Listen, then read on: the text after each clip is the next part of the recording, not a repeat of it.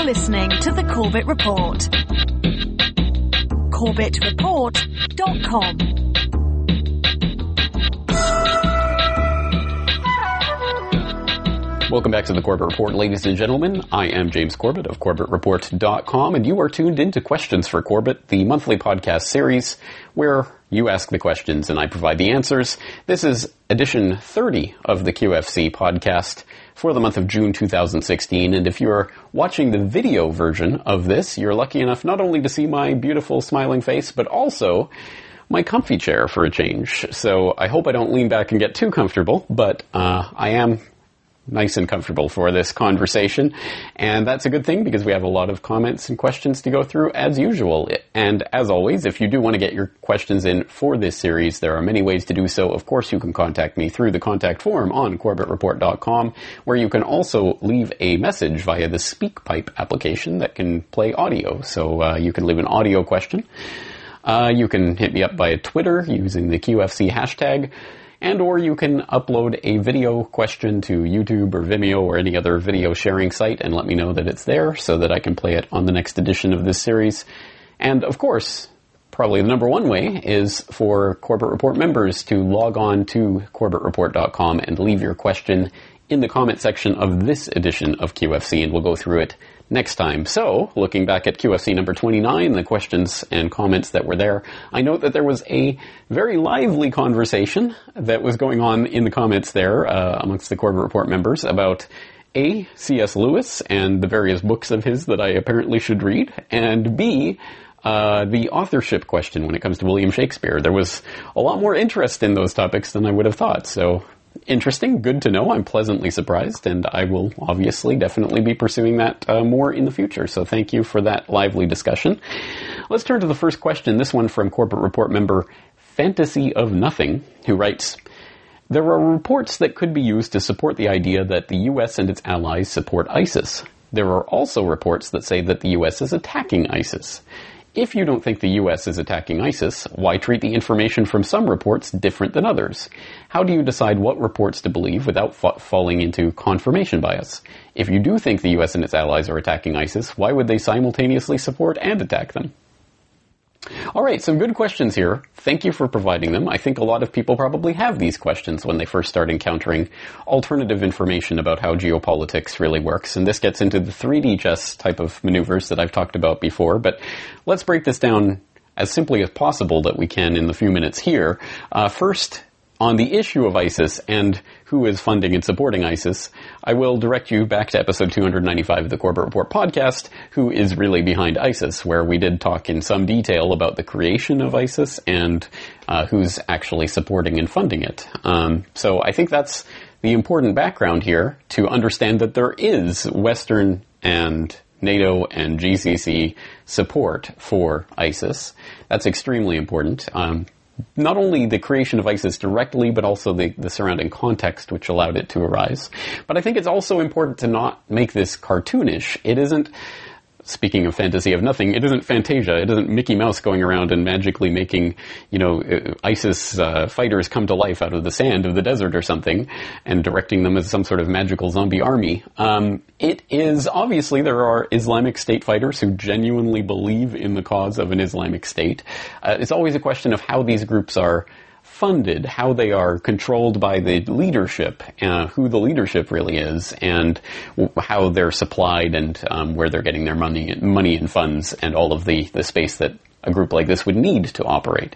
Those are the pertinent questions, more so than, is every single person being directly controlled by the U.S.? And then what does that even mean? The U.S., as if there is a singular entity known as the U.S. that does things.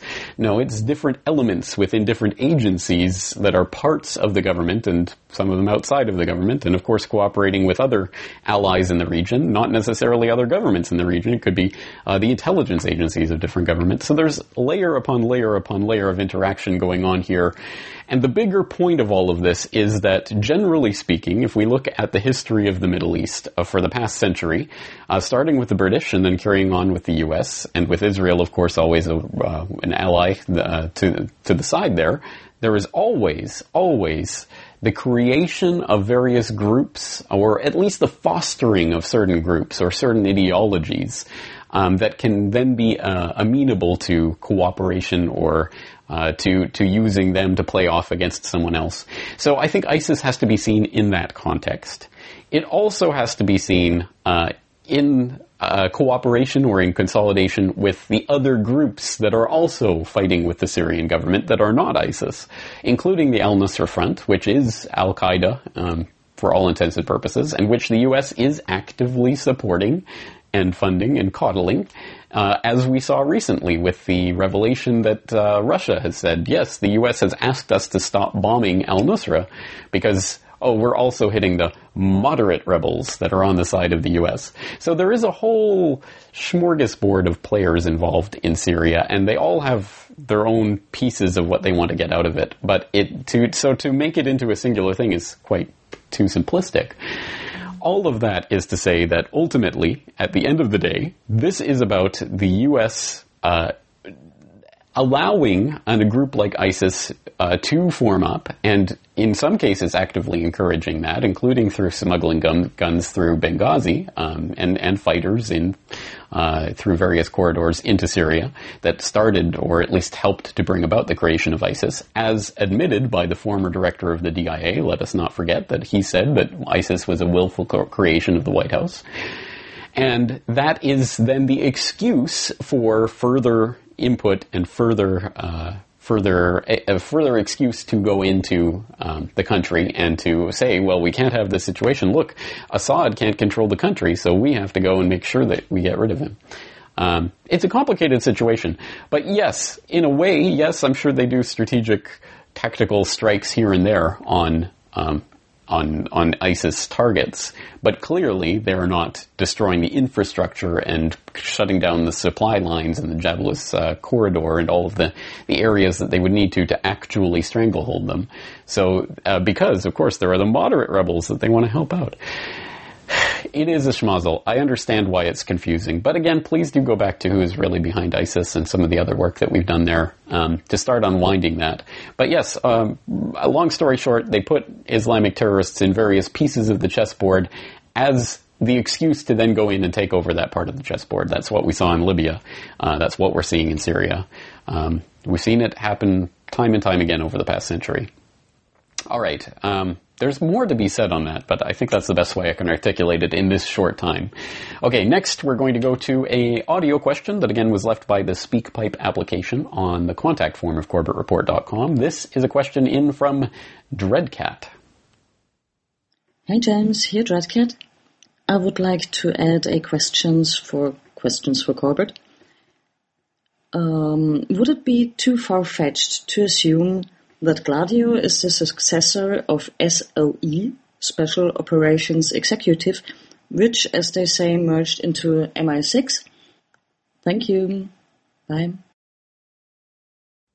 Thank you very much for the question, Dreadcat, and I hope that we're all on the same page and we all understand what Operation Gladio is about and what it is. But if not, never fear, of course, there's a podcast episode in the archive with all the answers to your questions. I have an episode going way back talking about Operation Gladio and paper-clipped Nazis, but more recently, back in episode 256, we did Gladio Revisited. So that might have some pertinent information about the context of what Operation Gladio is or was and why it was important. And then, of course, there's Gladio B, the ongoing continuing operation, which obviously I did the Gladio B interview series with Sibel Edmonds on, which is, I think, probably some of my most important work. So if you haven't checked that out, please go to the show notes for this episode of QFC and check it out. But specifically on this question, is Gladio the successor of SOE, which merged into MI6? The answer is yes, and for more detail on the answer, we can go to the seminal work by Daniel Ganser, NATO's Secret Armies, Operation Gladio, and Terrorism in Western Europe, namely page 40, where he writes, in July 1940, British Prime Minister Winston Churchill ordered the creation of a secret army under the label SOE to set Europe ablaze by assisting resistance movements and carrying out subversive operations in enemy-held territory. SOE was placed under the command of the Labor Ministry of Economic Warfare under Hugh Dalton. After German forces had occupied France and seemed unstoppable, Minister Dalton insisted that a secret war had to be fought against the German forces in occupied territories. This democratic international must use many different methods, including industrial and military sabotage, labor agitation and strikes, continuous propaganda, terrorist acts against traitors and German leaders, boycotts and riots. In total secrecy, a resistance network had thus to be installed by daredevils of the British military and intelligence establishment. What is needed is a new organization to coordinate, inspire, control, and assist the nationals of the oppressed countries who must themselves be the direct participants. We need absolute secrecy, a certain fanatical enthusiasm, willingness to work with people of different nationalities, complete political reliability. Under Minister Dalton, operational command of SOE was given to Major General Sir Colin Gubbins, a small, slight, wiry Highlander with mustache who was later to be influential in the build-up of the British Gladio. The problem and the plan was to encourage and enable the peoples of the occupied countries to harass the German war effort at every possible point by sabotage, subversion, go-slow practices, coup de main raids, etc. Gubbins described the task of SOE and at the same time to build up certain secret forces therein, organized, armed, and trained to take their part only when the final assault began. SOE was a carbon copy of Operation Gladio, born in the midst of the Second World War. So that's the short answer to the question, or the somewhat short answer. Obviously, the much longer answer is in the full context of NATO's secret armies. That book, which again is one of the seminal works on Operation Gladio, really extremely important, with a lot of detailed information about how it came about and where it came from and what it did. So please do turn to that book if you want more information. All right, moving right along, let's get to the next question. We have Camille writing an email. My sister-in-law and her fiancé are both currently stationed in Japan with the U.S. Navy. He's out later this year, but she has a few years yet. My question is, could you point me to a good video or article to show them that a dishonorable discharge would be a positive thing, since there is no honor in being the hired thug for dishonorable criminals?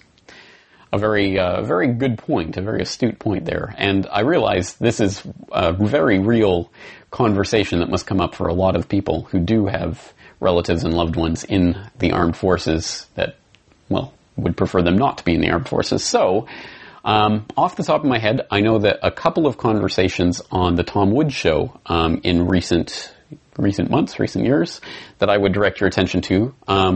The first is a conversation with Bill Galvin, the counseling coordinator at the Center on Conscience and War, talking about the process of how you go about applying for conscientious objector status and getting out of the military once you're in there. And then the other is a conversation with two military personnel who actually did file for and eventually received their conscientious objector status. Fascinating podcasts, even for people like myself who has no relation to this and no one that I know or love is in the armed forces. But, I mean, it's fascinating stuff, and it's good to hear about the process of how you actually go about doing this, and it can actually be done. So, very interesting stories. I'll put those links in the show notes for you to check out, and for anyone else to whom this applies. Moving on, next question in from Drew. I'm messaging you today in hopes of requesting an episode for you to cover about the event that led up to the attack on Pearl Harbor. I remember reading something along the lines of the U.S. provoking Japan to attack, but I'm not sure if that's right. I also found only one book, I haven't read it yet, even addressing this. What is your take on what provoked Japan to attack the U.S.? Well, yes, thank you. Good question, Drew. That is a very good question. And luckily, you're in luck. I have talked about this a couple of times. There was Corbett Report Radio episode 50, where I talked to Robert Stinnett, who wrote one of the seminal works. If you look at any works questioning Pearl Harbor and what really happened there, you're going to run across Robert Stinnett's book. So I do have an interview with Robert Stinnett about Pearl Harbor in Corbett Report Radio number 50, and we did talk about Pearl Harbor in a great degree of detail in Film Literature in the New World Order, episode 21, on Tora with James Perloff, and we talked a lot about the details, the mechanics of how Japan was led into Pearl Harbor, how the attack was provoked, how it was allowed to happen on the U.S. side with British perfidy.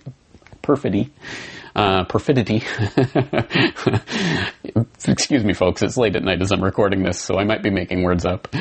But yes, Perfidious Albion. Yes, so there's a couple of things in the archives where I do talk about that in some degree of detail. And this is more generally to the point that if you are looking for if I have ever covered something like Pearl Harbor in the past, once again, I'll remind you, please use the search bar on the sidebar of the website. Just type in Pearl Harbor and you will find these 2 episodes as well as anywhere else that I've mentioned or talked about an event like Pearl Harbor. All right, moving along. Next question in from David. What do you think of this new study reporting that GMOs are safe? It's been all over the net recently and I didn't know if you had a chance to look into it. Okay, so he's pointing to a Forbes article called Yes, GMOs Are Safe, another major study confirms. So let's break down this article.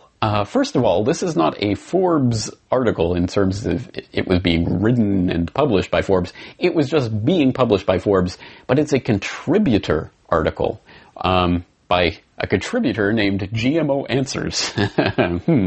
So first, what is this contributed content that Forbes is using? I'll put in a link to pointer.org, which had an article up a few years ago about the Forbes model of contributed content and what it means for journalism. But they point out there that this is something that the innovator of this system calls incentive-based entrepreneurial journalism, where basically there are people who work out a deal with the publisher, in this case Forbes.com, that they will write the content and Forbes will publish it. And I don't know the details. Maybe it's different from site to site. Maybe they share revenue, advertising revenue, or whatever it is. But anyway, this is someone who's kind of writing for Forbes, but it isn't Forbes. So that's interesting in and of itself. But more specifically, who is GMO Answers, who's providing this contributed content to Forbes?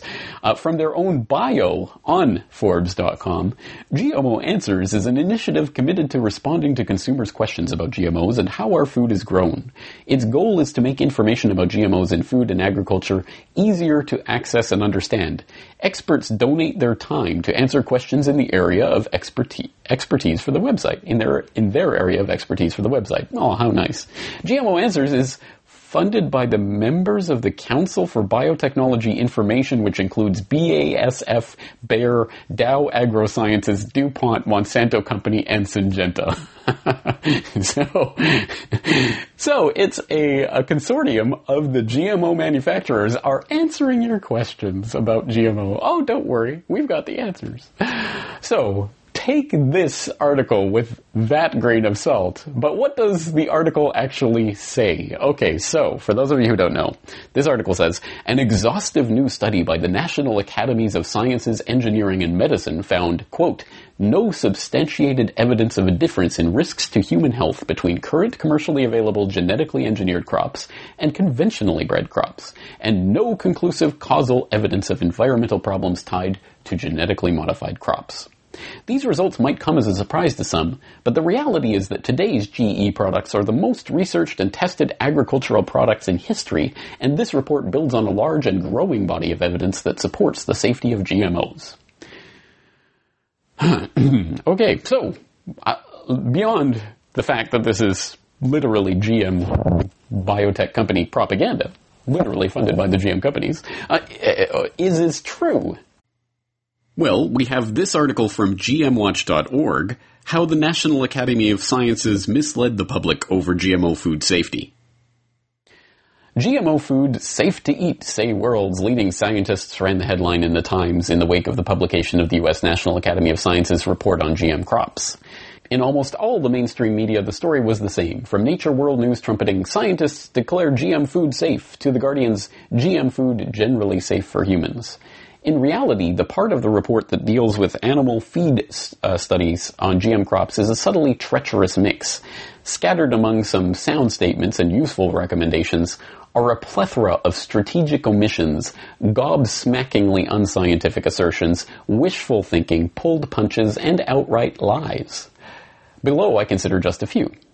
The report's most outrageous deception is the obliteration of the many findings of harm or risk in animal feeding studies on GM crops. The report says the research that has been conducted in studies with animals and on chemical composition of GE food reveals no differences that would implicate a higher risk to human health from eating GE foods than from eating their non-GE counterparts. That message was translated by the NAS's press release to as no substantiated evidence of a difference in risks to health between current commercially available genetically engineered crops and conventionally bred crops. That's where the media got the message that GM crops are safe. It wasn't just dumb or lazy reporting. It came straight from the NAS itself. But both statements are at best misleading and at worst lies, as anyone knows who has seen any of the long list of animal feeding studies showing risks and harms from GM crops. Ill effects in GM-fed animals include liver and kidney damage, change in blood biochemistry, and immune responses. All right, this goes on. It's a very lengthy article, but let me jump towards the conclusion where he writes, and the NAS report has worked like a GMO lobbyist's dream, prompting parts of the British media, for instance, to lobby for Europe to unblock GM crop farming on the grounds that the report's eminent authors had blown away claims that GM crops and food cause harm. Perhaps not coincidentally, just 2 days after the publication of the NAS report, Health Canada announced its approval for human consumption of the world's first commercialized GMO food animal, Aqua Bounty's GM salmon. As GM foods have apparently been declared safe, who could possibly object? The NAS report should be treated for what it is, not a scientific analysis, but a political document supporting U.S. economic interests. Now, I'm going to leave it there. As I say, this is a pretty lengthy report, and they go into a lot of explicit detail about the various studies that are talked about in the NAS report and how and why they are wrong precisely. So I do truly recommend that you go and read through that article so that you have a better understanding of this report and where it's coming from. But yes, the long story short, yes, this is a politically motivated document that serves business interests that are, as I've documented in the past, well tied into the U.S. Environmental Protection Agency and the Food and Drug Administration and other pertinent places in the government which are increasingly populated by this revolving door of biotech officials who come in and work for government and then go out with a golden parachute in Monsanto or, those corporations. So, absolutely, this NAS report is being used for propaganda purposes, and I do suggest you actually look into some of the details of it. Again, links in the show notes. All right, let's move on to the next phase of this. We're going to listen to an audio question, again, this one in from Ulf. What hit me this last week was a question that just popped up a little bit about Corbyn and Sanders. And I was wondering if you have pondered the same thing. For me, as Sanders is Jewish, and I'm thinking the the agenda of the Israeli state. Is this also within the game to give false hope to people? That's what I felt like. It's kind of like both Bernie Sanders and Corbyn being pawns in a game to distract people what's actually going on. But yeah, that was only something that popped up in my mind and I wanted to share it with you. Thank you for a really, really great information apparatus you have there. Thank you. Bye-bye. Thank you for the question, Ulf. I think that is the question for 2016, no matter which side of the Atlantic you're on. Maybe even over here in the Asia Pacific, but certainly with Corbyn and Sanders. And if we're talking about outsiders, quote unquote, of the political establishment, or people who are at least perceived to be outsiders and doing something different, let's throw the Trump train into that mix as well. Are these candidates genuinely something different, or is it just a political distraction that's allowed to, keep the masses happy and make them think that there is something out there?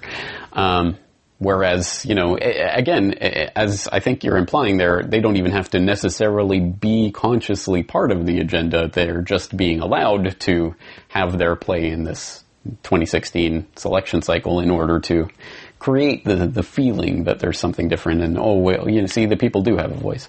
That is an interesting perspective, but, I mean, now that Sanders, as we record this here in June 2016, is not officially out of the race yet, but for all intents and purposes, Hillary is the nominee. She's the selection. What did Sanders really accomplish in the end? What we have is a significant section of the Democratic base that is very disillusioned with the Democratic Party, does not like Hillary. Some of them might vote for Trump either despite Hillary or because they're more appealed, they find his policies more appealing. But a lot of them probably will just be angry, will probably cause some havoc at the DNC and yes, I mean, heading into the fall, again, I don't see any way to avoid the type of political violence we've already seen starting to ratchet up. And, so, one has to ask the question, maybe is the point of this cycle with these candidates saying these different things that are getting people hopeful and then dashing their hopes, is the point of this to lead us into getting people riled up? Getting people angry, getting people more polarized, more divisive. Now it's not, these are the candidates and this is the spectrum of opinion. Now the spectrum, at least we can start to entertain ideas that are somewhere, different on that spectrum. And is that opening up the space for people to get more riled up, to get more at each other's throats? This is the way that I see this playing out. I really do see the political violence ratcheting up from here. And I'm not saying necessarily that this election cycle is going to, devolve into all-out civil war in the United States or elsewhere, but it's heading in that direction. And I don't see that calming down anytime in the near future. Again, in November, regardless of who wins, do you think the other side is going to be placated and everyone's just going to go back and sulk and, I guess this person won the majority. I mean, do you think Hillary fans will be happy with the Trump presidency? Do you think Trump fans will be happy with the Hillary presidency? Of course not. There will be political violence that comes out of this, and I just don't know if I see a way out of that right now. And I think this is, again, I've talked about this many, many times in the past, and even in the last few months, quite specifically a few times. I think this is being directed to occur. And I've even heard the idea, well, we've had the last 8 years of people freaking out about the possible gun control, so we've seen literally record gun sales in the United States over the last several years, and now all these guns, all these new gun owners, all this, the more people who actually have access to firearms, and now they're being pointed at each other. Yes, don't fight the powers, fight your neighbors. They're your problem. That is not good. And combine that with an economic catastrophe of some sort. I mean, even a Lehman level, let alone Lehman times 100, which is, what's possible given the way the system has been inflated since that time. I don't know. It's not a pleasant thing to think about, but I think we're going to have to start thinking about it. And this is, again, why it always comes down to what you can do, what you're able to do in the agoristic sense or with building communities around you, because ultimately that's what's going to be there when everything else gets pulled out from under you. So we're heading into some bad times, and I think that these outside candidates, or however outside they may actually or not actually be, at any rate, I think part of the effect of this is to rile people up and to get them ultimately more polarized, more divisive, more at each other's throats. And I don't like where this is heading. All right. Well, on that sad note, let's move on to a related sad note. I have Hank writing in via email. I get mostly all my news from alternative media and links my friends send me. I see a conflicting narrative that seems to indicate doublethink on the part of my fellow skeptics. Are the Muslims about to conquer the West with terrorist attacks? Now my buddies seem to forget that 9/11, 7/7, Sikh temple shootings, etc., etc., etc. were false flags. I know we are all pawns in the game, but they seem to discard hard-won knowledge just to jump on the next bandwagon. Yes, very good observation, Hank. Unfortunately, a very good observation, and certainly, again, something I've noted here in the last several months is that, 9/11 and all that, 7/7, those are all false flags. Definitely, absolutely, inside jobs, intelligence operations, I mean, just no doubt about it. But the Muslims are going to get us, so we have to be against them and, go Trump, get the Muslims out of the U.S. it seems like everything that we've been working towards in terms of educating the populace about false flag attacks and how they work and who they're really perpetrated by at the end of the day and what their purpose is going out the window right now. And it's almost like a flick of a switch. And look, truth has never been popular.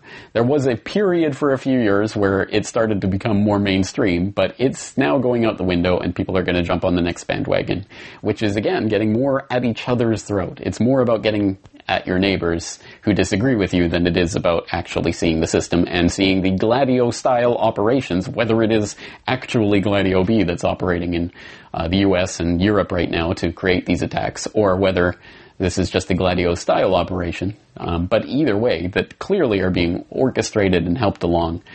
All of that information is going to go out the window. The fact that every single terror bust that the FBI has done in the past 15 years has been someone that they themselves helped set up and provocateur. Again, that information is going to be discarded because it's the evil Muslims. And again, the Muslim boogeyman is being drawn out. This is the age of the war on terror, and the neocons who set the ball in motion are laughing all the way to the bank, I guess, because people are still swallowing it. So, yes, again, what's the answer to this? I wish I had a simple answer. I mean, how do we prevent this? I think we just have to keep hammering the truth home. And again, it's never going to be very popular to be a truth teller, but we got to keep doing it. All right, let's move on to a Twitter question. This one in from @CycleSoars, who said, I saw this new sign in Salem, Oregon. Do you think this trend may pop up with other goods and services? And for the benefit of those listening to this podcast rather than watching the video version, it's a sign of a gas station, and it shows differing prices depending whether you're paying cash or whether you're paying debit credit. And interestingly here, it's slightly cheaper if you pay cash rather than if you pay debit credit. That is an interesting phenomenon because this is clearly the way it can be engineered into a population, whether to use this form of payment or that form of payment. If it's cheaper to use, paper money, then people will use paper money. If it's cheaper to use plastic, people will use plastic, which is why I think obviously differential pricing is going to be used in a lot of different circumstances, is already being used in a lot of circumstances, will be more used, I'm sure, in the future as differing forms of payment become more important to the transactional process. Look at any graph of the usage of electronic payment, and in every country it's starting to skyrocket. It's going exponential to the point where there are countries now where cash payments are now the minority of transaction payments. The majority are now electronic, credit, debit, what have you. So we are moving into the electronic age, and that's why there are places that will give you a discount if you use cash because then they don't have to pay the card processor fee. So they save a little bit of money, so they'll pass that saving on to you. But ultimately, I think this is going to work the other way. Ultimately, I think in most cases the incentive is going to be, hey, use your card to pay and we'll give you a discount. Or use your card and we'll give you bonus points. That's a popular system that they have in a lot of stores here in Japan, so that even convenience stores have their own point card and, pay with your card and you'll get points. Which is the way of engineering society into accepting the cashless society, which is ultimately where we're heading, which is why I think ultimately that's going to be done. So this is related to that video that I showed in I can't remember which episode of the podcast it is, but I'll have the link in the show notes. You Are Being Gamed, where I talked about, there was this presentation where this person was laying out very specifically how governments in the future will engineer their citizens' behavior by offering various point games and incentives and rewards. If you take the bus to work instead of driving, you get points and you can redeem them for whatever tax rebates or whatever it is. That is very much the style of the future, and that's the way I imagine this playing out more so. For individual retailers, yeah, maybe their incentive is to give you a cash discount if you pay with cash.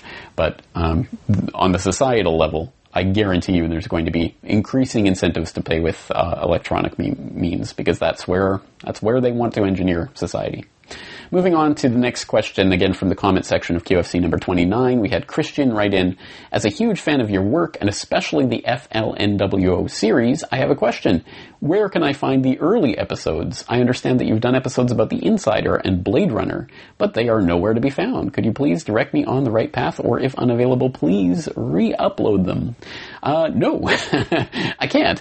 No, because the YouTube content ID system saw and flagged those videos because it dared to show a little bit of the movie that I was talking about. Fair use comment, of course, but that doesn't exist on a controlled platform like YouTube. So those early iterations of FLNWO have disappeared into the mist of time and never to be seen again. But, well, there is the possibility I will redo them in a different, more acceptable form in the future. But that is why the Film Literature and New World Order series is generally available as an audio podcast rather than a video podcast, so that it doesn't get flagged because, oh, I showed a little bit of the movie that we're talking about. So, if you are interested in the Film Literature New World Order series, the best way to do that is to subscribe to the podcast feed.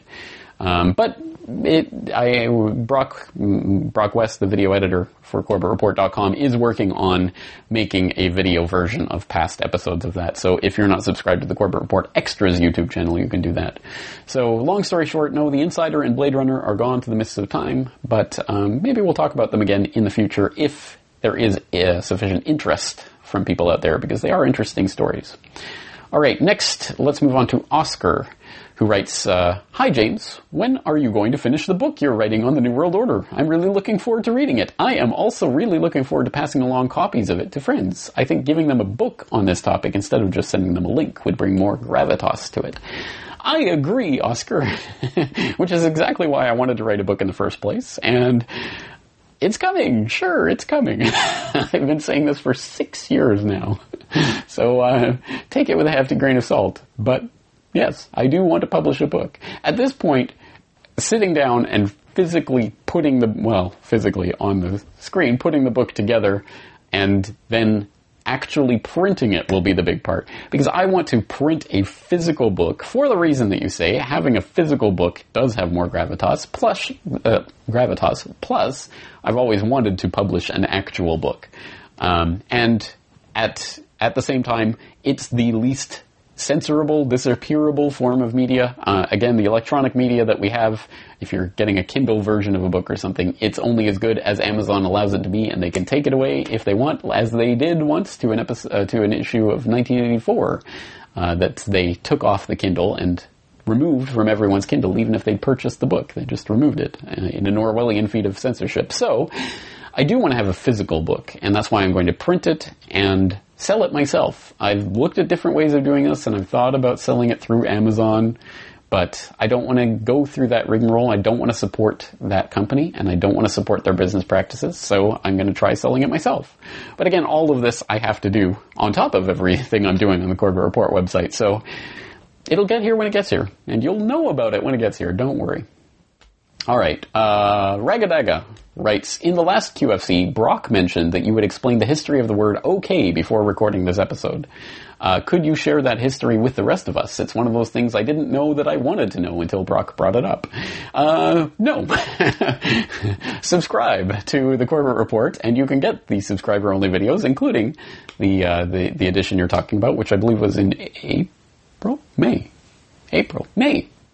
The May subscriber-only video was me talking about the origins of the word okay via a book that I was reading at the time.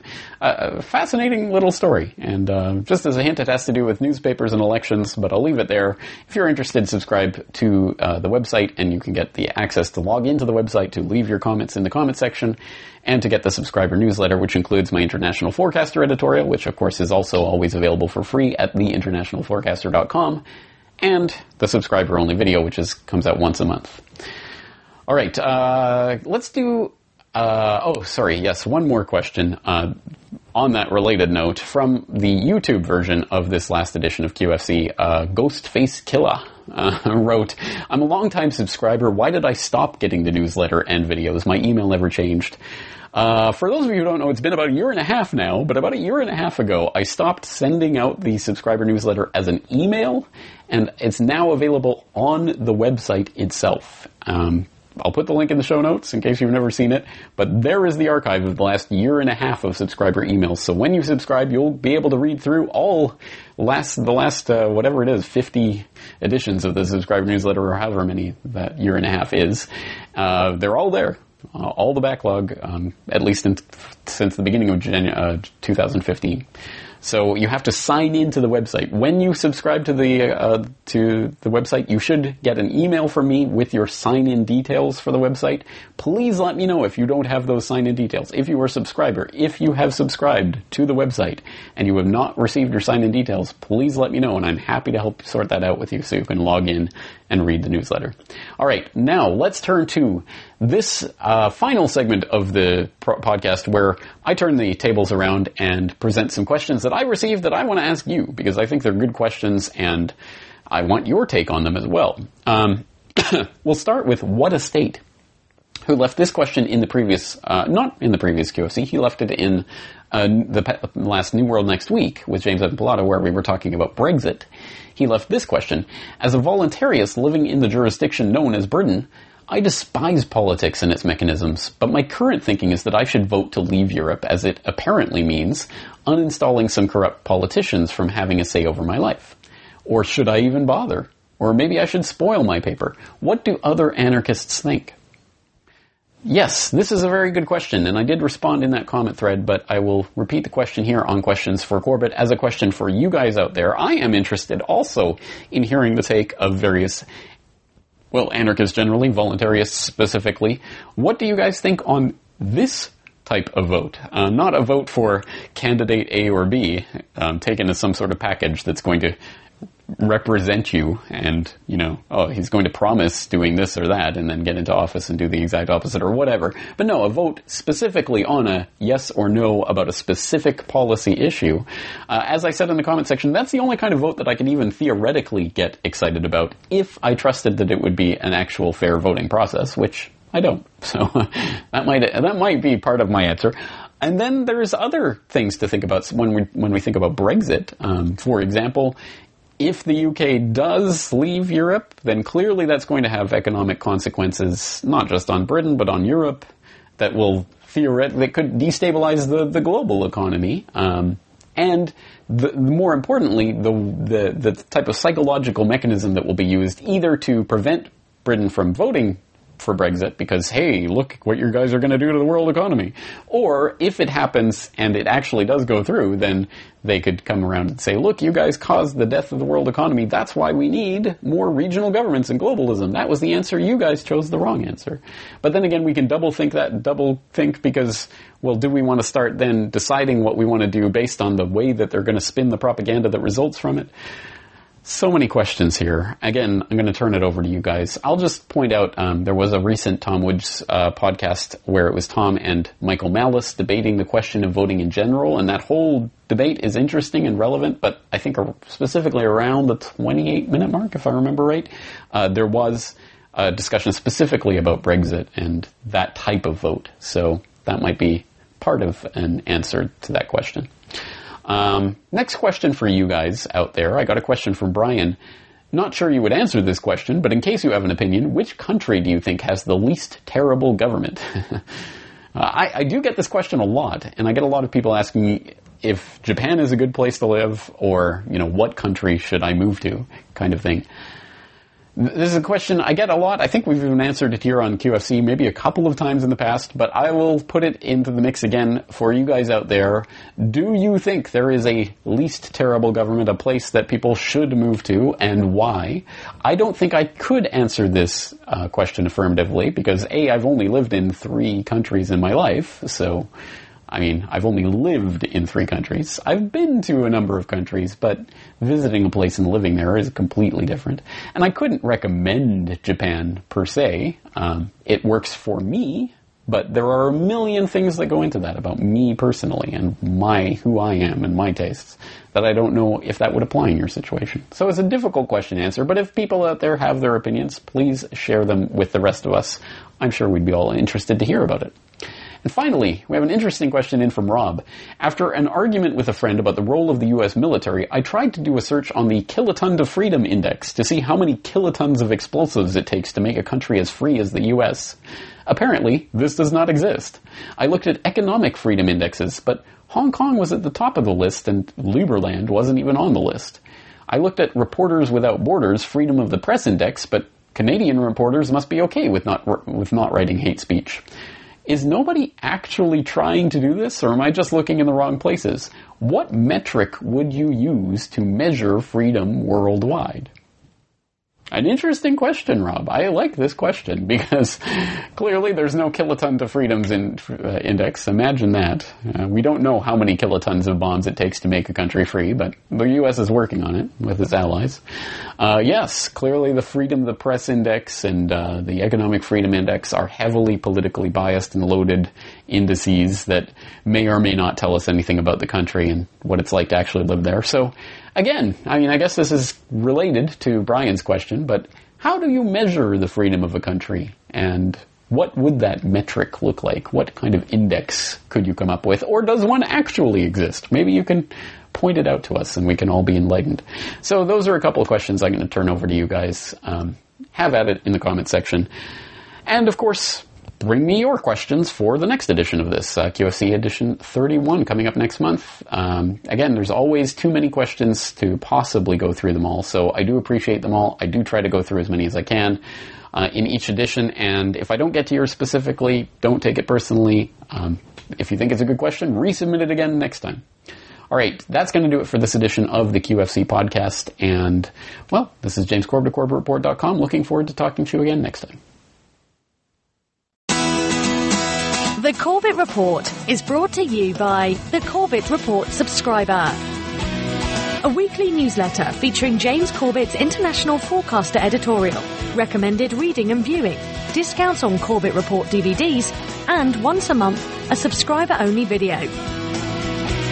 Sign up today to start receiving your copy at CorbettReport.com/support.